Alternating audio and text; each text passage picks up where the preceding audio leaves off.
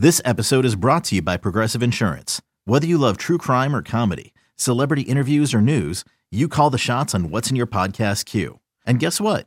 Now you can call them on your auto insurance too with the Name Your Price tool from Progressive. It works just the way it sounds. You tell Progressive how much you want to pay for car insurance, and they'll show you coverage options that fit your budget.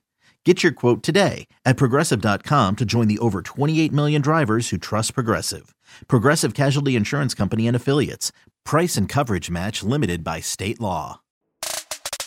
And now, the moment you've all been waiting for. You're tuned in to Tapped Out.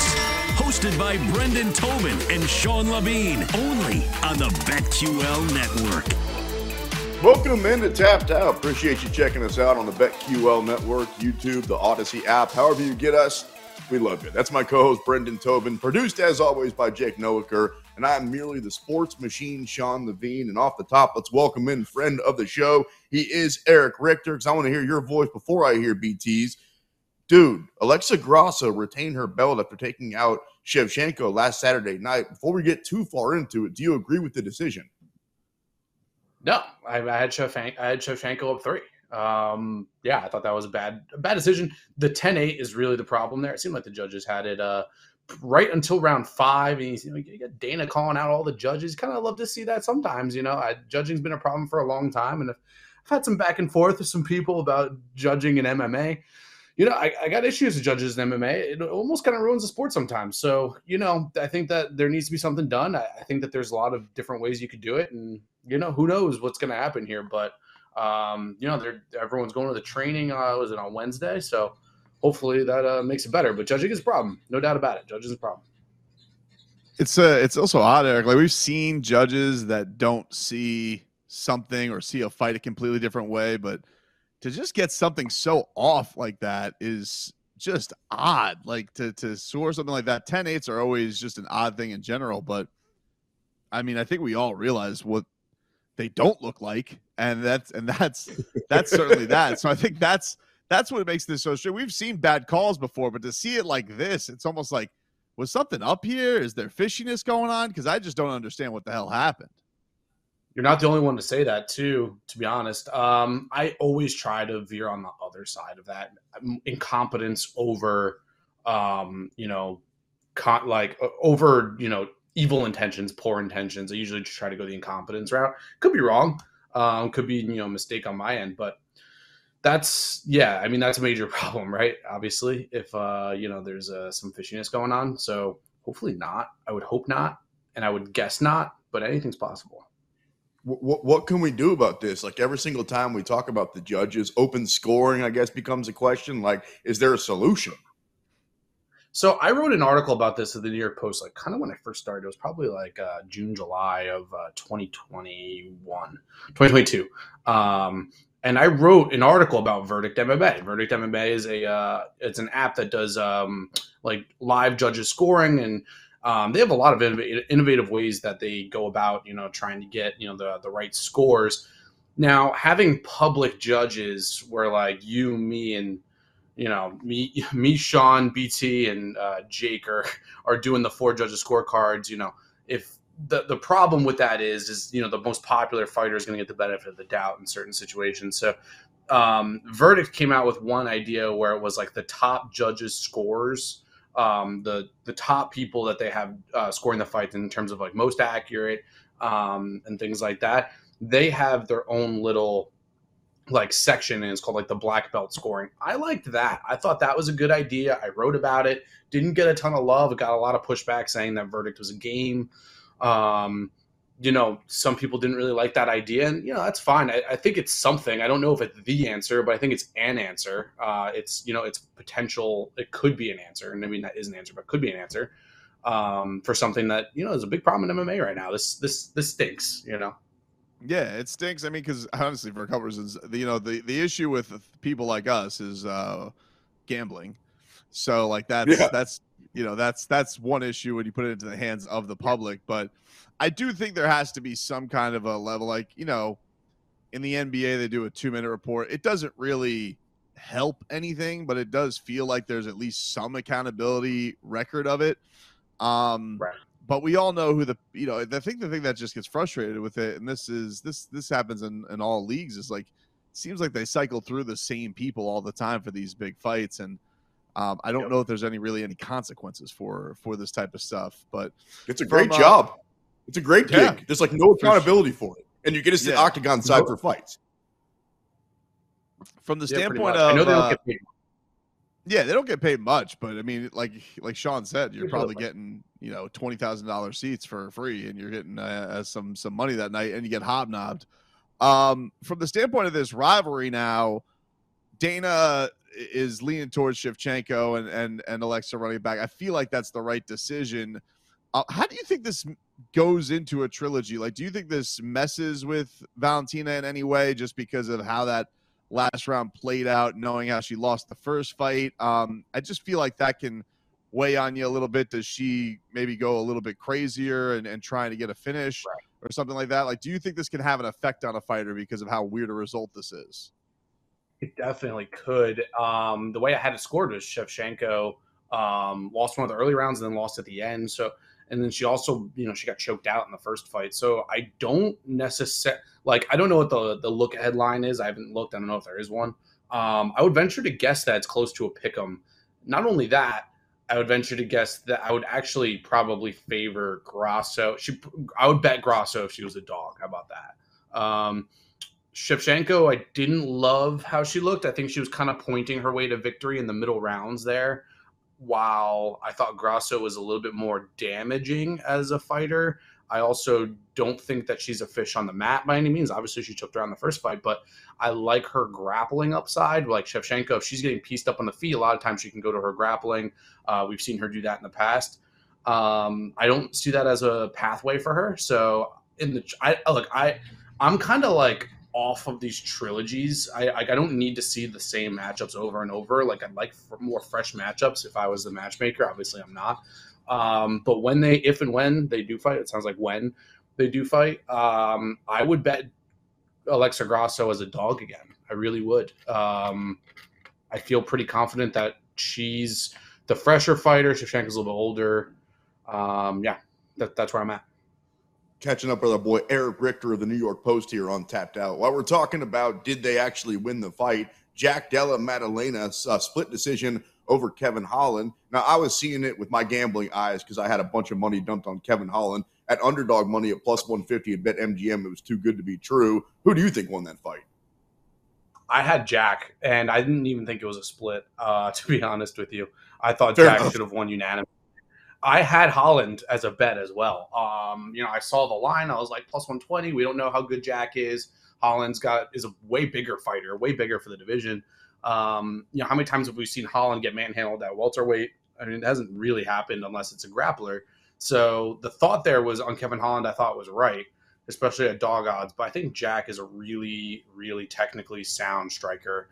I actually think he could be a problem in the division going forward. Obviously, some of the grapplers in the division might give him a hard time. But, I mean, overall, I thought Jack looked pretty good. And I've talked about it with some people.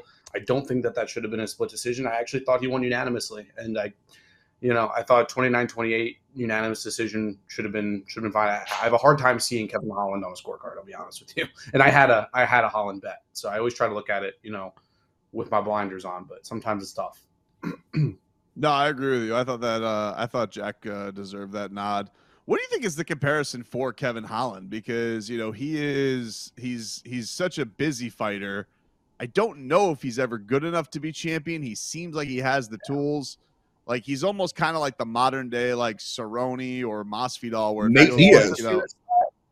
My guy, this is autographed by Cerrone. My guy.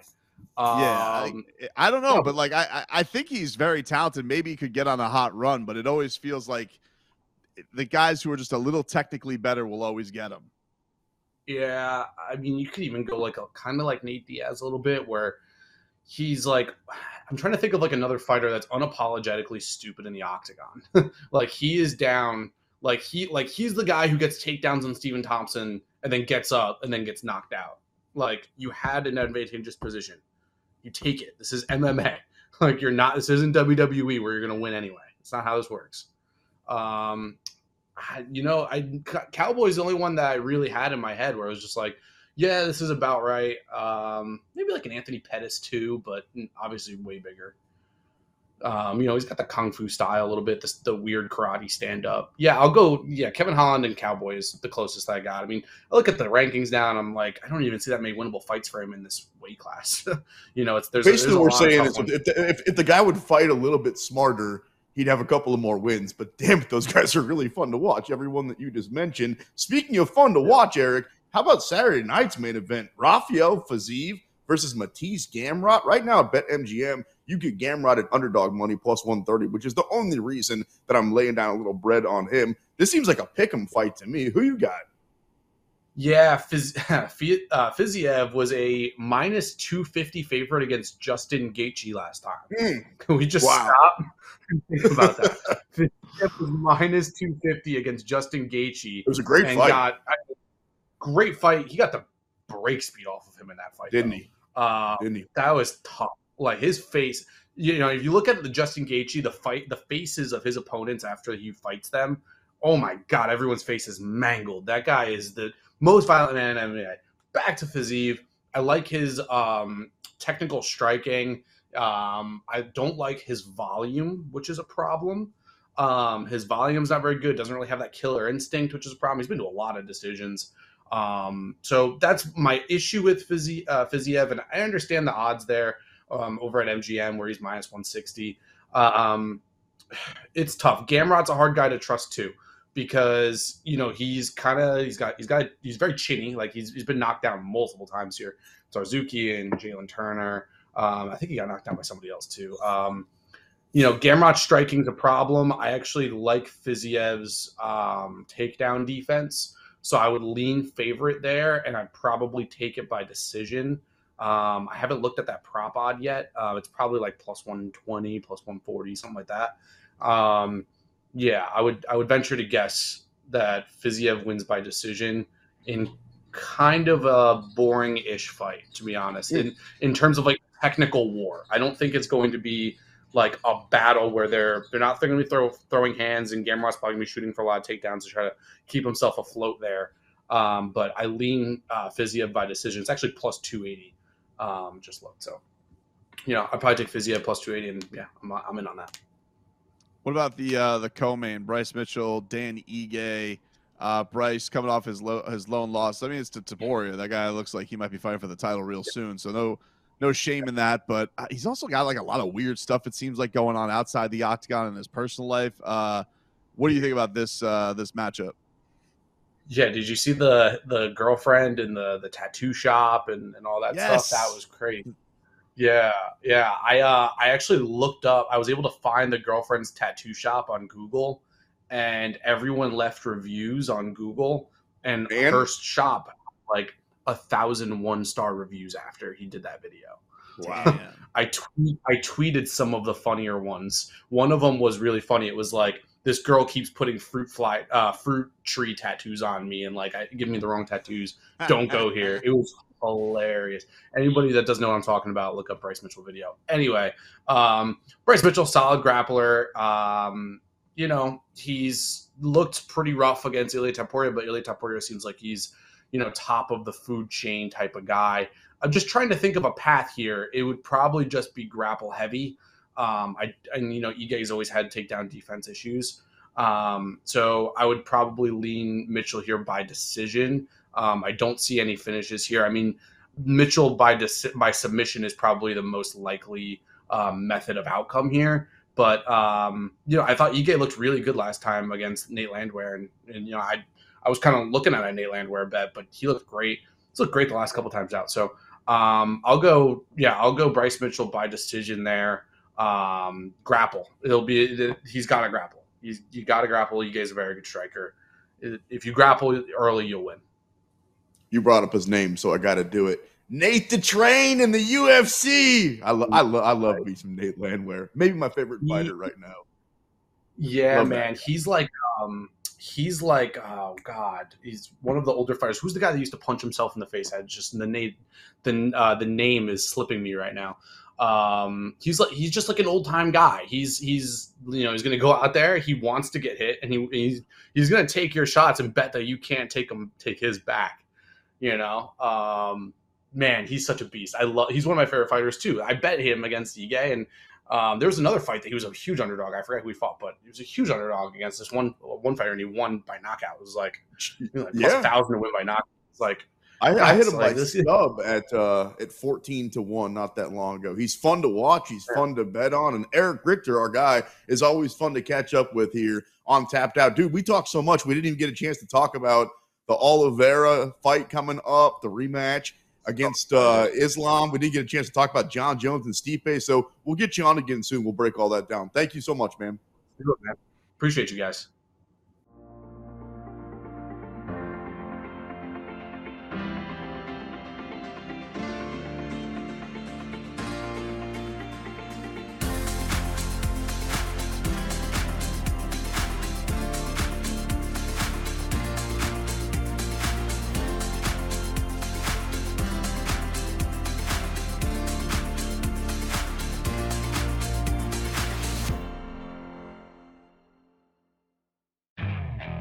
Okay, picture this. It's Friday afternoon when a thought hits you. I can spend another weekend doing the same old whatever, or I can hop into my all-new Hyundai Santa Fe and hit the road. With available H-Track all-wheel drive and 3-row seating, my whole family can head deep into the wild. Conquer the weekend in the all-new Hyundai Santa Fe. Visit HyundaiUSA.com or call 562-314-4603 for more details. Hyundai, there's joy in every journey.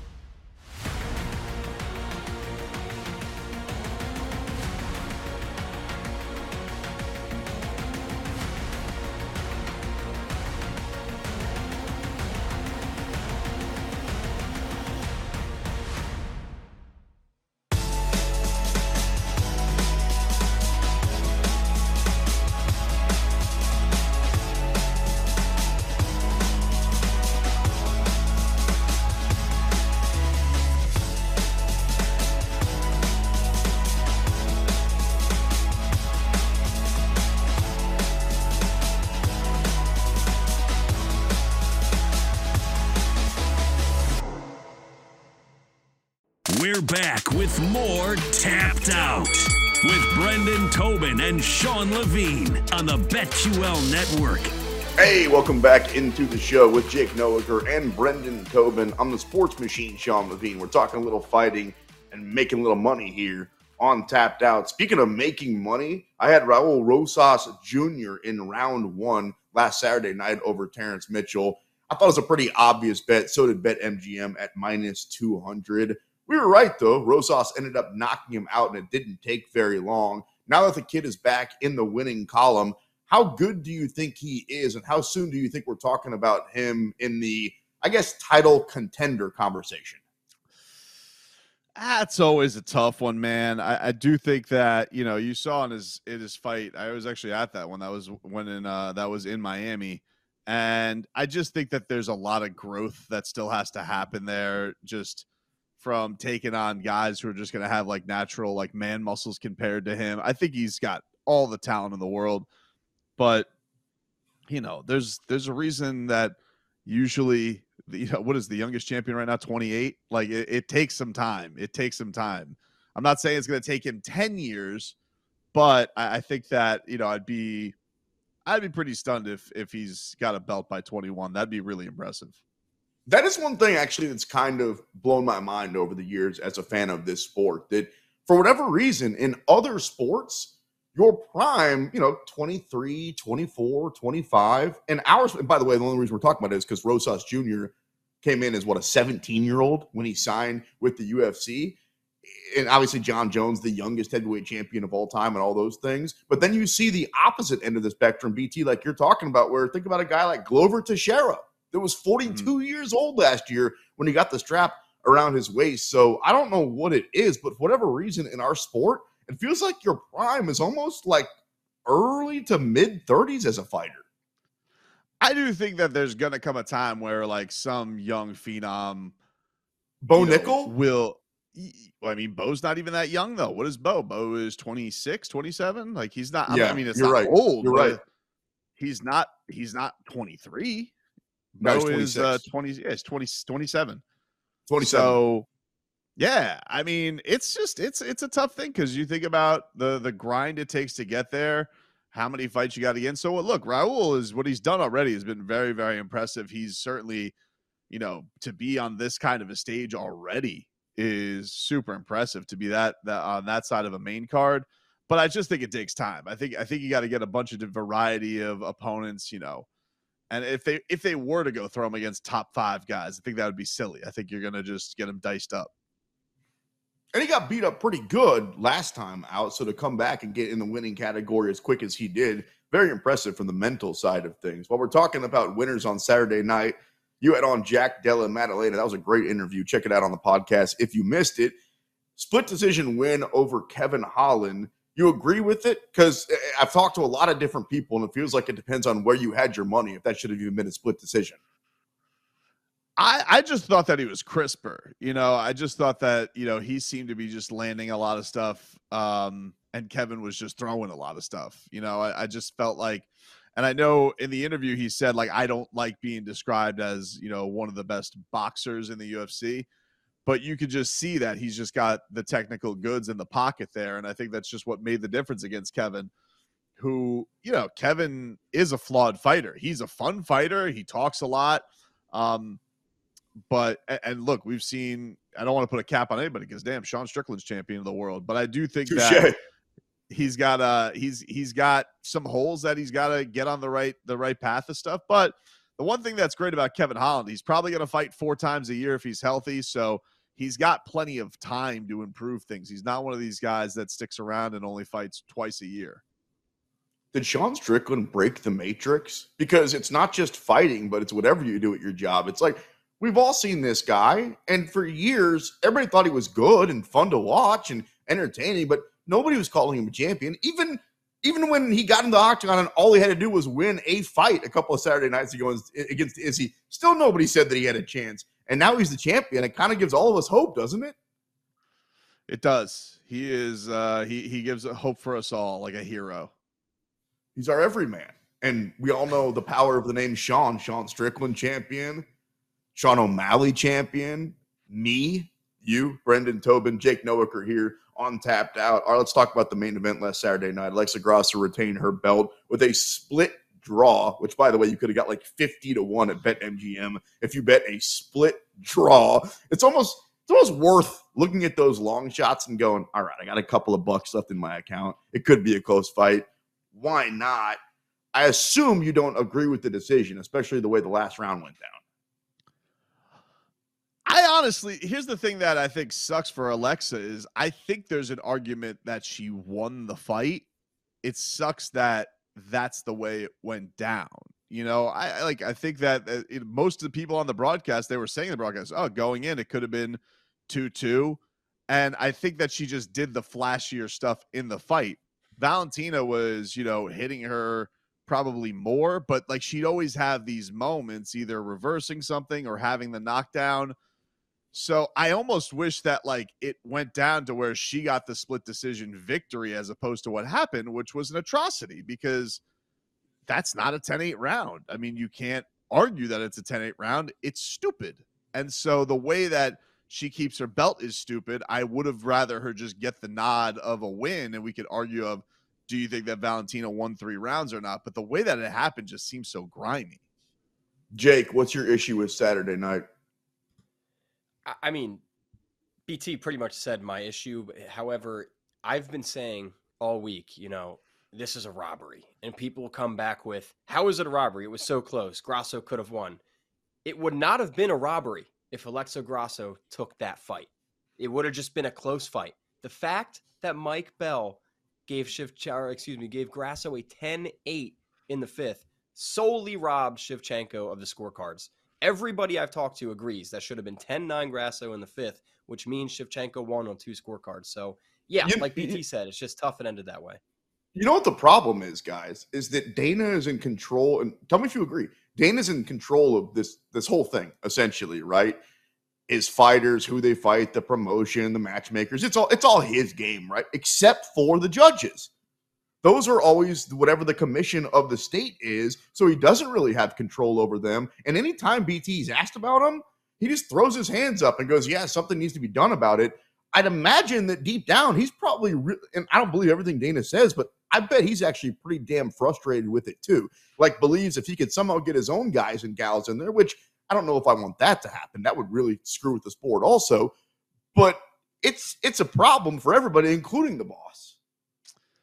Yeah, I just think that he's in a tough spot there because you think about what the battle was to get the sport legal. And so you do have to have some relationships and abide by these state commissions. I think he does, we know Dana, he's very loyal. He wants to do right by the people in that regard. But I just think he definitely has gotten to the point where the UFC is so powerful, how he can't have influence on getting better people to do this job, how they decide who gets the best fights and things like that. That definitely, I think, that needs something of a look because they're trying. I can't say they're not trying. Like, they can't seem to get a universal national or world rules. It has to go state by state. If they could just get one unified rule for everybody and they could just be the UFC rules, that I think would help. But I mean, this one, man, was just so bad. I don't really know what the explanation for it was. It's almost like you're an official and you're reffing a basketball game and they don't have instant replay and you called a 3-2 and it would have been the game-winning shot. Like, it's like, how did you not see it? It's that blatant. It is pretty ridiculous, especially when you lay it out like that. I would think that it's a whole lot easier of a fix than we're making it out to be. Like, just be better at your job. Ultimately, it's one of, if not the most important thing in our sport because they decide, who wins and loses. And everybody agrees that these people suck at their job. What are we doing, man? What are we doing? Talk about fighting once a week here on the radio. My eyes know fighting pretty well. You know it better than anybody I've ever talked to. What are we doing? You want to get a judging school with me? Is that a thing? They have it. It's not. I mean, no, I don't care enough about it to do it. I'd rather almost just yell about it for content, to be honest with you, than I would to go fix the problem. And to be real about you, man, like, look, I go to a lot of regional fights and talk to a lot of local referees who are also then the referees on the big shows that come down here. Like, they do a good job. And a lot of these people are grinders and they really, they get a couple bucks. It's a good part-time gig. They get to go officiate some fights or they get to go judge some fights. But you have to wonder sometimes. There almost feels like we know who the best officials are. Like, for whatever you want to say about Herb Dean or whoever, pick Mark an official. Goddard. There's basically three officials we give the main events to: Herb Dean, Mark Goddard, Big Dan Murgliata. That's basically it. Like, it's three guys around the world who we give the biggest fights to. And for the most part, not that they're perfect, because over all the fights they do, they'll make mistakes. And I just think with the officials, like, I can name, Sal Diamata and a couple of these guys, but I just think that maybe instead of this rando pool, we got to just stick to the best, officiate the best, whoever has the best and does the best at this, put them out there and continue to put them out there. And that's the way it's got to go. Like, there's just always such weird stuff. Like, remember the one, I can't remember the exact cards. Maybe Jake remembers, but there was the guy who officiate or judged a Bellator card and then flew across the country to judge a UFC card and he completely screwed it up. And it's like, what are we doing? Like, like at that point, if he's out, he's out. You can only do one a weekend. Some of these things, when we get to these slip ups, it just seems like the dumbest reasons as to why these results happen. And you're talking about monumental stuff. We're talking about the damn championship of the world. We're talking about Valentina Shevchenko regaining her belt, maybe, getting back into the GOAT conversation. Now she's got to sit here and hope that Dana White will give her a trilogy. Seems like he will. That's great. But what if he didn't? What if he was bored with it? What in the name of Adelaide Bird?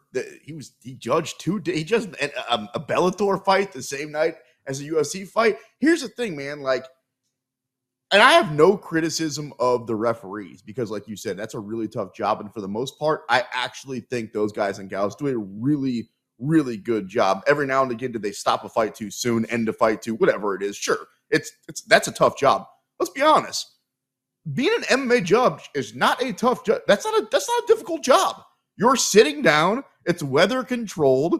You've got replay in front of you. You're sitting a foot from the action. You don't have to get it perfect. You either just have to really get it 2 out of 3 or 3 out of 5. Like, it's pretty incredible how bad these judges are. I agree. And it just feels like every year we get weirder, newer problems instead of closer to solutions. It's like if we all knew who the worst umpire was in baseball or referee in the NFL, and they were out there. Precisely. What if he was out there for every single game? You're like, all right, come on. Oh, no. I'm over this. All right, Brendan Tobin, Sports Machine, Sean Levine. We tap out next. Appreciate you checking us out. BetQL Network, the Odyssey app on YouTube. It's tapped out.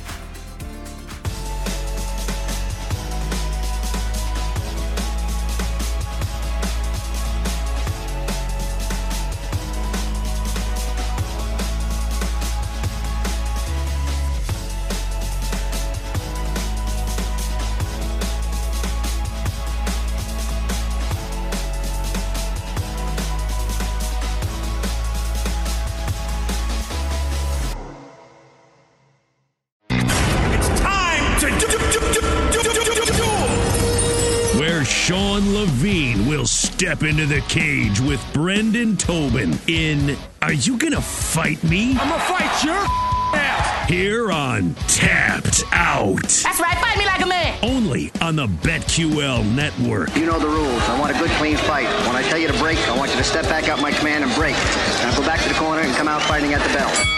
And welcome back into Tapped Out. We appreciate you checking us out. And I don't care if Sean O'Malley once called my co-host Brendan the fat guy on the left. I think he's in just fine shape, which is why I'm going to fight him right now. Segment's called You Gonna Fight Me? Here we go. Stipe Miocic says that he's kind of surprised he's a 4-1 underdog versus John Jones. When it comes to public money on that fight, I think it's going to be about 50-50. I know it's crazy to say because it's a John Jones fight, but if the number's going to go off at 4-1 for Stipe Miocic, I think you're going to get a lot of action on both sides. You going to fight me? I don't know if the public is going to go with Stipe because I don't feel like Stipe has really ever kind of gotten the respect that he deserves from the public. And just going up against John Jones, I just feel like there's a lot of people that are going to say, oh, this is John's like crowning night. So I do. And just because of his age, I do think that he is kind of getting written off. I gotta be honest with you, man. Like, I never bet against John Jones. Never. But something about Stipe at that value, how good he is at heavyweight, the guy doesn't really have any weaknesses. Yeah, I just think it's some things are just too pretty to let up. And Stipe being that big a dog is one of them. I'm kind of glad you said that. So let's go down that path. what if it happens? What if Stipe beats him? However the fight goes, Stipe gets his hand raised at the end, because we're all assuming that at least Stipe is going to retire after this fight. He's basically said that. John almost has hinted that he's going to beat Stipe and then retire. What if he loses to Stipe? Then what? It depends how it happens. I mean, if it's a really good fight, I could see them running it back because just of the payday, if it's that good a fight. UFC would love that.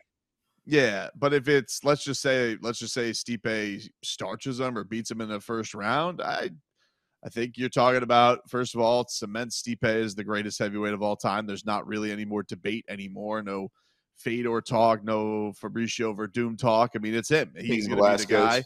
Yeah, no Cain Velasquez. I think that would put it at rest just because you have that name on your mantle. You're the first guy to actually beat him. That's all-time stuff, which is what makes this fight so exciting. I can't see John Jones retiring after that. The greatest of all time, essentially undefeated, loses and then retires. It blows my mind just saying it here. We talk John, which means we're talking Conor McGregor right around the corner. Conor was tweeting the other day about his second fight with Nate Diaz, and he was saying that it wasn't even close. There was a 10-8 round, all these different things.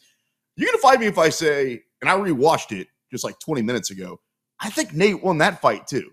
Here's what I think happened. I think Nate won both fights. Obviously, he won the first one. He choked him out. And the second one was so close, I think the UFC kind of went, wink, wink, let's just give it to Conor, and then we can have a trilogy and do this whole thing over again. You're going to fight me if I say Nate won both fights? Yeah, but like not passionately. Like first of all, I haven't watched the fight in a very long time. I remember thinking on the night, I thought Conor did get the best of Nate that night. I was actually impressed with how Conor kind of came around at the end of that fight because I thought he was going to be done again in the middle of that fight. Looked like So no, I mean, I think Conor did enough to get the nod. I just find it odd that this is like what he does. Like he's like the old time band at the county fair. Like, you guys want to hear our hits? It's like, yeah, Conor. All right, what are we talking about? The Diaz fights again? Cool. Why are you fighting Michael Chandler? Yeah, I saw. You probably don't remember the band Silverchair. Do you remember them? They had like one. Sounds big familiar. Hit. We were young, man. We were probably 12, 13, got the CD or whatever, and they were playing at the fair a couple of years ago. I was the only person that got excited for the whole thing. It does feel like that's where Conor is, where it's like, dude, I don't know who you think cares about, what you have to say, especially when it comes to the Twitter X-verse these days, but he keeps doing his thing. Sean O'Malley says that he wants to move up to featherweight at some point, but he put a big caveat on that. He said as soon as Alexander Volkanovski is no longer there, I agree with him. I mean, it's fun to say I want to be champ. It's also cool to realize that you need to stay in your lane sometimes. What I'm telling you is O'Malley would get his ass kicked at any weight by Alexander Volkanovski. So I was thinking this. Is there a chance that when Volkanovski – in fact, let me rephrase that. I think there is a chance that when Volkanovski retires a couple of years from now, he's a top 5 all-time fighter. You going to fight me? It's just getting harder and harder to deny him. I mean, you hear the respect that everybody kind of has for him, and I didn't know that Sean said that this week, but for Sean O'Malley, who's supposed to be kind of braggadocious and think that, he's the top dog now, to kind of say, yeah, I'm maybe the most popular guy, but I'm not the best. Like Volk is the best. He gets it. You heard how Aljo acted after he lost to Sean. He's like, I got to reassess myself. And it's just interesting. It's cool to see how far Volk has come from, I think everybody kind of dogging him just because people thought that he lost to Max Holloway. I'm included in that. Didn't hate him for it, but I do think that he got some flack for it. And then for him to kind of just put all doubts to it with that trilogy fight was huge. And yeah, he's just looked like an absolute wrecking machine ever since. Is he the coolest short guy on earth right now? He's got to be, right? I mean, representing for the bald and the short, Alexander Volkanovski, my guy. Love that guy. Also a friend of the show. Friend of the show, shark diver. Yes, he is a shark diver, indeed. And so was JDM. And I was like, because I didn't get that vibe off of him. Like he seemed like a cool guy. Like, this guy doesn't go shark diving. He goes, yeah, been in there with the great whites in a cage. I'm like, of course, because Australia. I mean, you're in Miami. You've never gone shark diving? You've never jumped in one of those cages before? With great whites? No. I'm just asking, at any point in your life, have you jumped into one of those cages and had it thrown over into the water? No.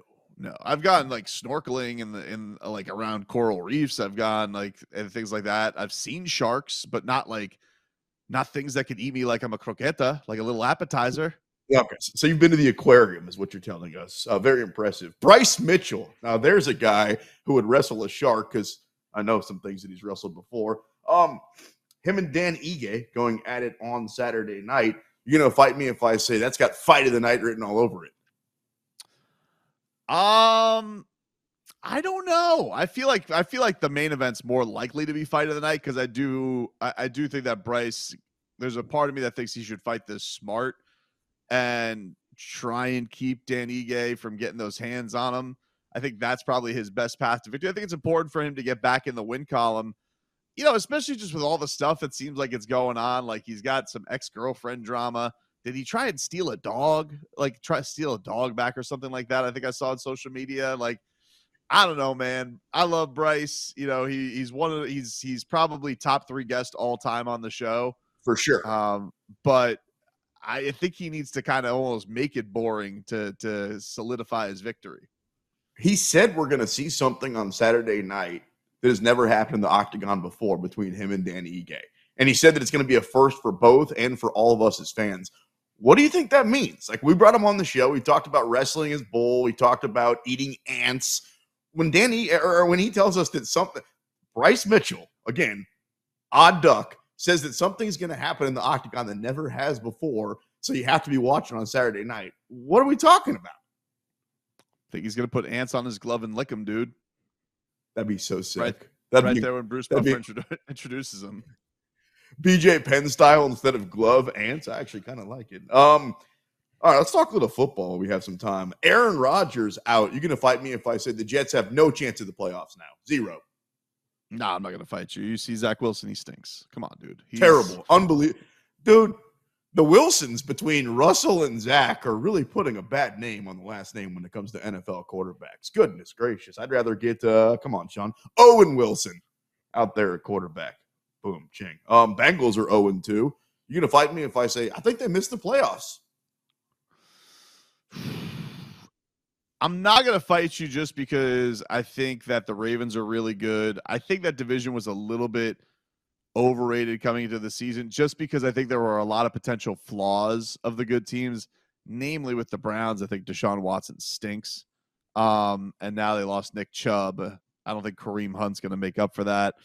I still think that the Steelers, you got to always respect them because they're the Steelers. They're just annoyingly going to stick around the entire season. But yeah, I mean, you look at Joe Burrow with his little Theragun on the sidelines, and Jamar Chase is whining about getting deep balls. Like, yeah, there's a lot of concerns that they got going on for sure. Speaking of the Browns, and I thought that the Deshaun Watson contract was the worst in the history of professional sports before the ink dried, and I'm on record saying that, and that's before he was terrible when we saw him on the field last year and terrible for the first couple of weeks this year with all the off-field issues. What was Cleveland thinking, man? Like, how did the Browns – well, I guess I answered my own question. It's the worst organization probably in professional sports on a lifetime. But to think we're going to give this guy the biggest guaranteed contract in the history of sports. We're going to trade away multiple draft picks, right? He's going to get guaranteed money at the quarterback position with all the off-field stuff. It's kind of their fault. I mean, you're going to fight me if I say Baker Mayfield is a better quarterback than Deshaun Watson? I'm serious. I guess I can't fight you on that right now. Baker's looked pretty decent. I don't know if he's going to end the season better because, he could still go Baker Mayfield and just implode. But I just think that being away from the game that long, having all of that, having all of the off-field issues hang over you, when you had this clean-cut image, years ago, and it's all just gone now. I just think that's going to be too hard for the guy to overcome. They owe him still $200 million plus, and he's going to be their quarterback for the next 4 or 5 years. I mentioned Russell Wilson. These teams have put themselves into such a bind where you give a guy the bag and he's your guy for the next few years and he sucks. Sorry, you got to deal with it. Dallas Cowboys, speaking of giving their quarterback the bag, that's been the question, seems like every offseason in the case of Dak Prescott.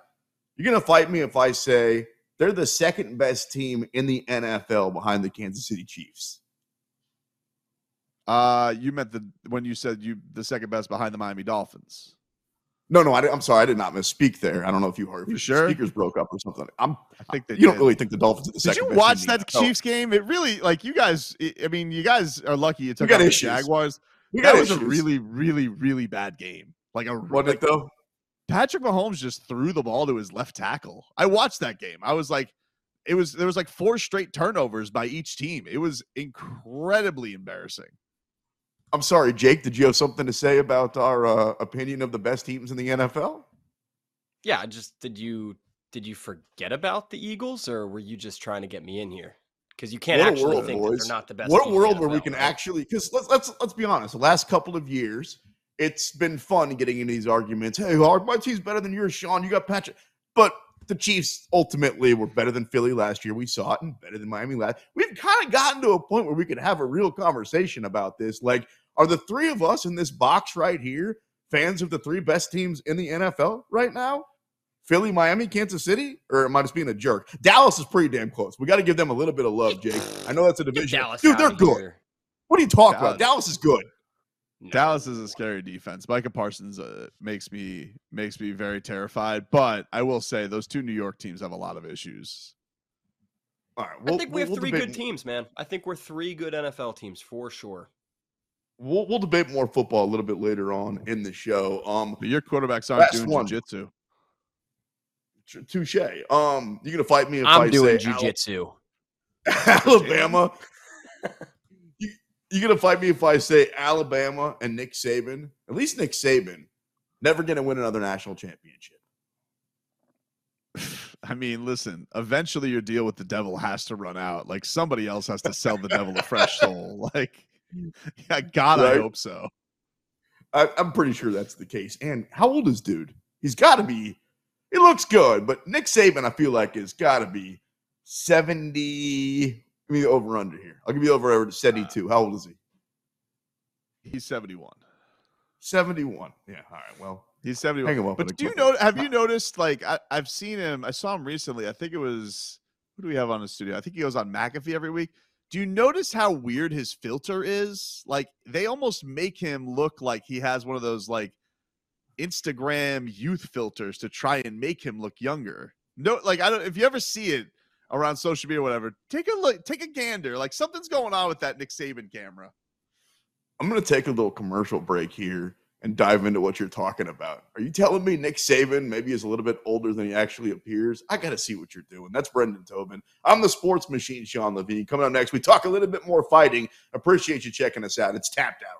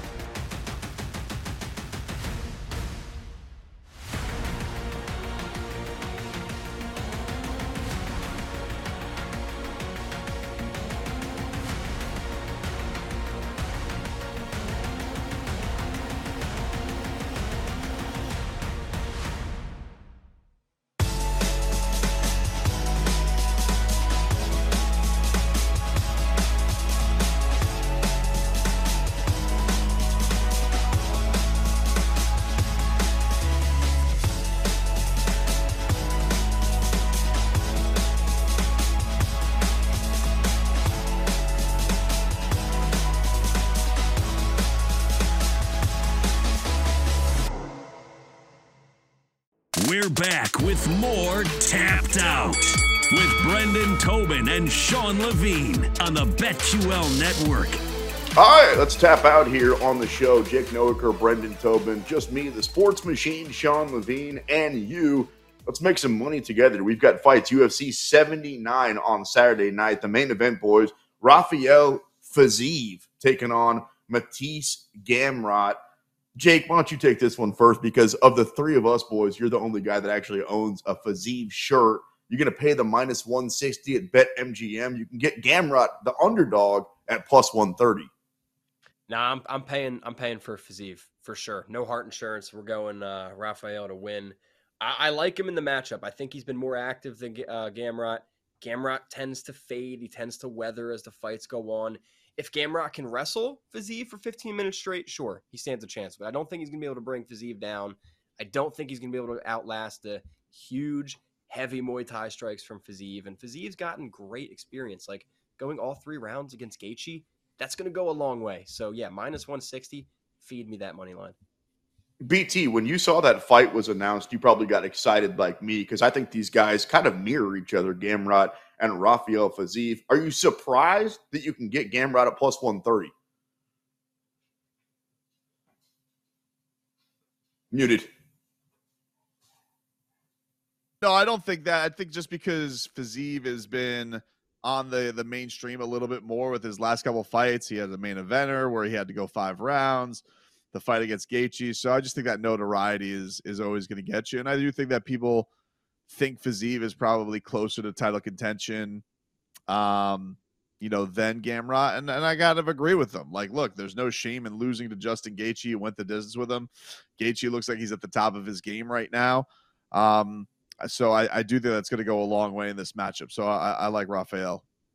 Wow, you guys are both team Fiziev, which means I got to be the guy that's on Team Gamrot. That guy's an absolute animal. You give me underdog money on Matisse Gamrot. I don't care if he's fighting a bear. I'll take the plus 130. All right.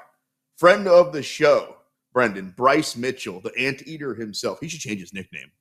Thug Nasty's pretty good, but the Anteater, that'd be pretty good too. Takes on 50K Dan Ige. You can get Ige at plus 175. Again, Bryce Mitchell at minus 225. Let's be honest. We love the guy, but he looked terrible last time out.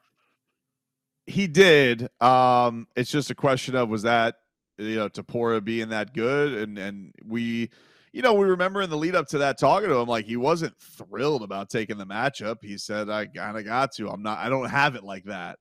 Dan Ige, I definitely think he's got some style to go get him. This feels like a clash of styles. See if he gets the grappling in it. I think that, he can get it. But, man, Dan Ige has been in there with everybody. He knows. He's seen it all. He's done it all.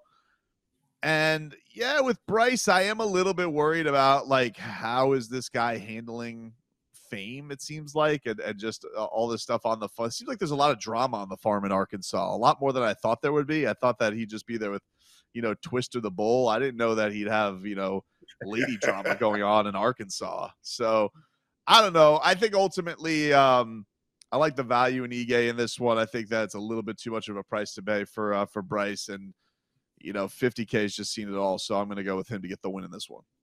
Well, you think us Midwest folk just have it super easy, just chilling on the farm all day? Is that all we do out here in the flyover states? I don't know what you guys do. I just figured he'd be more worried about like a cattle auction than tanking some ladies' tattoo parlor's Yelp rating. I'm telling you, we got issues. Enjoy your beaches out there in Miami. Jake, how you see Bryce Mitchell, Dan Ige going down? Again, I'm with BT, man. I'm not paying minus 200 for Bryce Mitchell against any ranked fighter right now. He's on a downspout, right? The streak he's on is not looking good. The way he looked against Taporia, it's not even just that he lost and he wasn't the better man. He folded. He folded in the fight. And coming off the shoulder injury with against Mosfar, where he had to pull out, the lady trouble he's dealing with, I don't like the variables going in. So if you're going to give me Ige almost 2-1, yeah, you got to hit it. He's a very active guy, very durable. He's seen it all. I was going to say all those things before you guys did, so now I'm going to change my mind. Like Dan Ige at plus 175 looks pretty tasty. Styles make fights. I feel like Ige's a terrible matchup for Bryce Mitchell if he can keep that jab at distance. But Bryce Mitchell, man, that's Thug Nasty. That's our guy. And let's not pretend like he's looked bad for a really long time or anything. He looked terrible in the Topuria fight. He came on the show and said, as BT pointed out, that he just kind of took the fight. He had to take the fight. Now, maybe it was an excuse afterwards. He said he wasn't feeling well. BT, you asked the question, was that more Topuria being great or Bryce Mitchell maybe being a little bit overrated? I think Topuria is that good. Like, I think Topuria is going to be champion one day.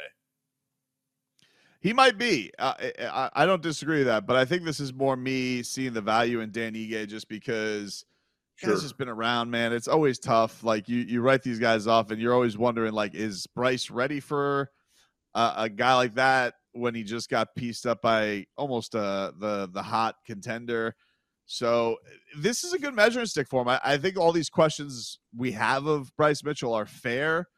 And I think that he can answer all of them. If he goes and he beats Dan Ige, I think that's going to do wonders for him. I think that's going to kind of revitalize where his career is at right now because, yeah, I do agree with Jake. It wasn't a very competitive performance, and I think that's probably what has us all disappointed. It's not that he just lost to Topuria, but Topuria dealt with him very easily. You know, Bryce says that on Saturday night in his fight versus Danny Ige, we're going to see something inside the octagon from both guys that have never been seen. So I know this much. I'll be watching. The Karate Hottie is back in the octagon on Saturday night at UFC 79. You can get Michelle Waterson at plus 250 taking on Marina Rodriguez at minus 300. Jake, you're making a face. I'll go to you first. Which way you betting this one? Yeah, I'm not betting this one, but I'm definitely not touching Michelle Waterson ever again in her MMA career. It's just over. You know, sometimes when a fighter goes, it's over. It's time. Enough of it. It's like a Holly Holm main event, man. We've seen enough, no more. So, yeah, Marina Rodriguez takes that one all day. All right. Well, how do you really feel? BT, are you on the side of Rodriguez as well? Yeah, I guess so. I'm kind of with you. Like, it's weird how much Jake and I are in lockstep tonight, but it's like make me a little uncomfortable, really. I know, yeah, but she's lost 5 out of 6. Like, she's just not very good. I like Michelle Waterson. Like, I love the dance-offs, and, you know, she does the cool kicks, but she doesn't win. And that's probably why she's as big a dog as that's probably why she does as big a dog as she is. But I don't know. You know, I'm not throwing my money on her. No, I get it. If you're betting actual, you know, hard-earned money, real stuff, you don't like to put it on the dare I say, Donald Cerrone at the end of her career the same way. Like, fun to watch, but it's pretty obviously here. Now watch, she's going to go out there and knock her out at like 7-1 odds. Muhammad Usman really has a chance at a knockout.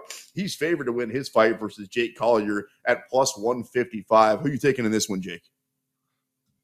I don't like Jake, I'll tell you that. I like Mo Usman, minus 150. The Usman hype, the Usman name, it's real. It does things for you in fights, and they keep feeding Mo people they think or know he can beat. Jake Collier, man, he was streaking for a while there, but he's been getting tanked on the past couple fights. So I think Mo's going to either catch him with a big shot or just wrestle him against the cage for 15 minutes. But yeah, minus 150, give it to me. I think Mo looks scarier than Kamaru. Who's winning this fight, BT? Oh, yeah, I'm going to go with Usman to get this one done. I also have anytime I see a guy regionally, like, I always root for him. So if I see him at, like, Titan FC, I'm going to be like, I'm going to follow him. And so I'm going to go with Mo Usman getting this one done. Sorry, Jake Collier. My favorite regional fighter that I ever saw fight, and now I'm kind of following his career. It's tough to say. Probably, give me Onama. I saw Onama win a fight in Kansas City in front of like 50 people, and the next thing you know, he's in the UFC having fight of the night. Jake, do you have a favorite regional fighter out there in Philly? I know you cover all these guys. Yeah, dude, Cage Fury is my bread and butter, and I got a few. They're not in the UFC yet, but I promise you, next Contender Series next year, Luke Fernandez, Eric Nolan. I'm going to forget people, so I'm just probably going to stop. But Dante Rivera, BJJ, and Team Taeno MMA, love those gyms. They got a bunch of Cage Fury guys that are really, really good. Grant Dawson, for me, is another one. I saw that guy fight in front of 15 people one time, like in a little warehouse, and next thing you know, he's turned into a real deal UFC fighter. All right, last one, guys. Who we picking in the Andre Fiallo, Tim Means? The Dirty Bird is back at plus 145 money. You can get Andre Fiallo at minus 175. Jake, take it first. I think on paper, yeah, all Fialho, right? But Fialho's been a piece of argument on this show. We seem to always disagree. I remember the Jake Matthews fight, we disagreed. I don't remember who he recently fought, but we were talking about that too. I like the underdog Tim Means, not because I think Tim Means is great. I think he's past his prime. I think everybody knows that. But Fialho just makes mistakes, and making mistakes against a fighter like Tim Means, that's how he gets his wins. So yeah, I'll take the underdog odds here. I don't think Fialho. I don't think his fight IQ's there. Well, Jake said it. BT, you going with the Dirty Bird? Yeah, and then after this, Jake and I are going to go on do a 3-legged race. Yeah, I Enjoy just that. think Let's just go on a date. Yeah, Andre Fialho is he's not only gets knocked out, he gets knocked out with wild knockouts too. So I him as a favorite, no thanks. Aren't you too cute? I'll chaperone that, by the way, if I have to. And finally, I tend to agree with you guys, but it took us the better part of an hour. Thank you to both of you guys. That is Brendan Tobin. That is Jake Noaker. To our guest from the New York Post, he is Eric Richter. And to you for checking us out on the Odyssey app, on YouTube, on BetQL. However you got us, we'll be back next week. It's Tapped Out. Go Birds.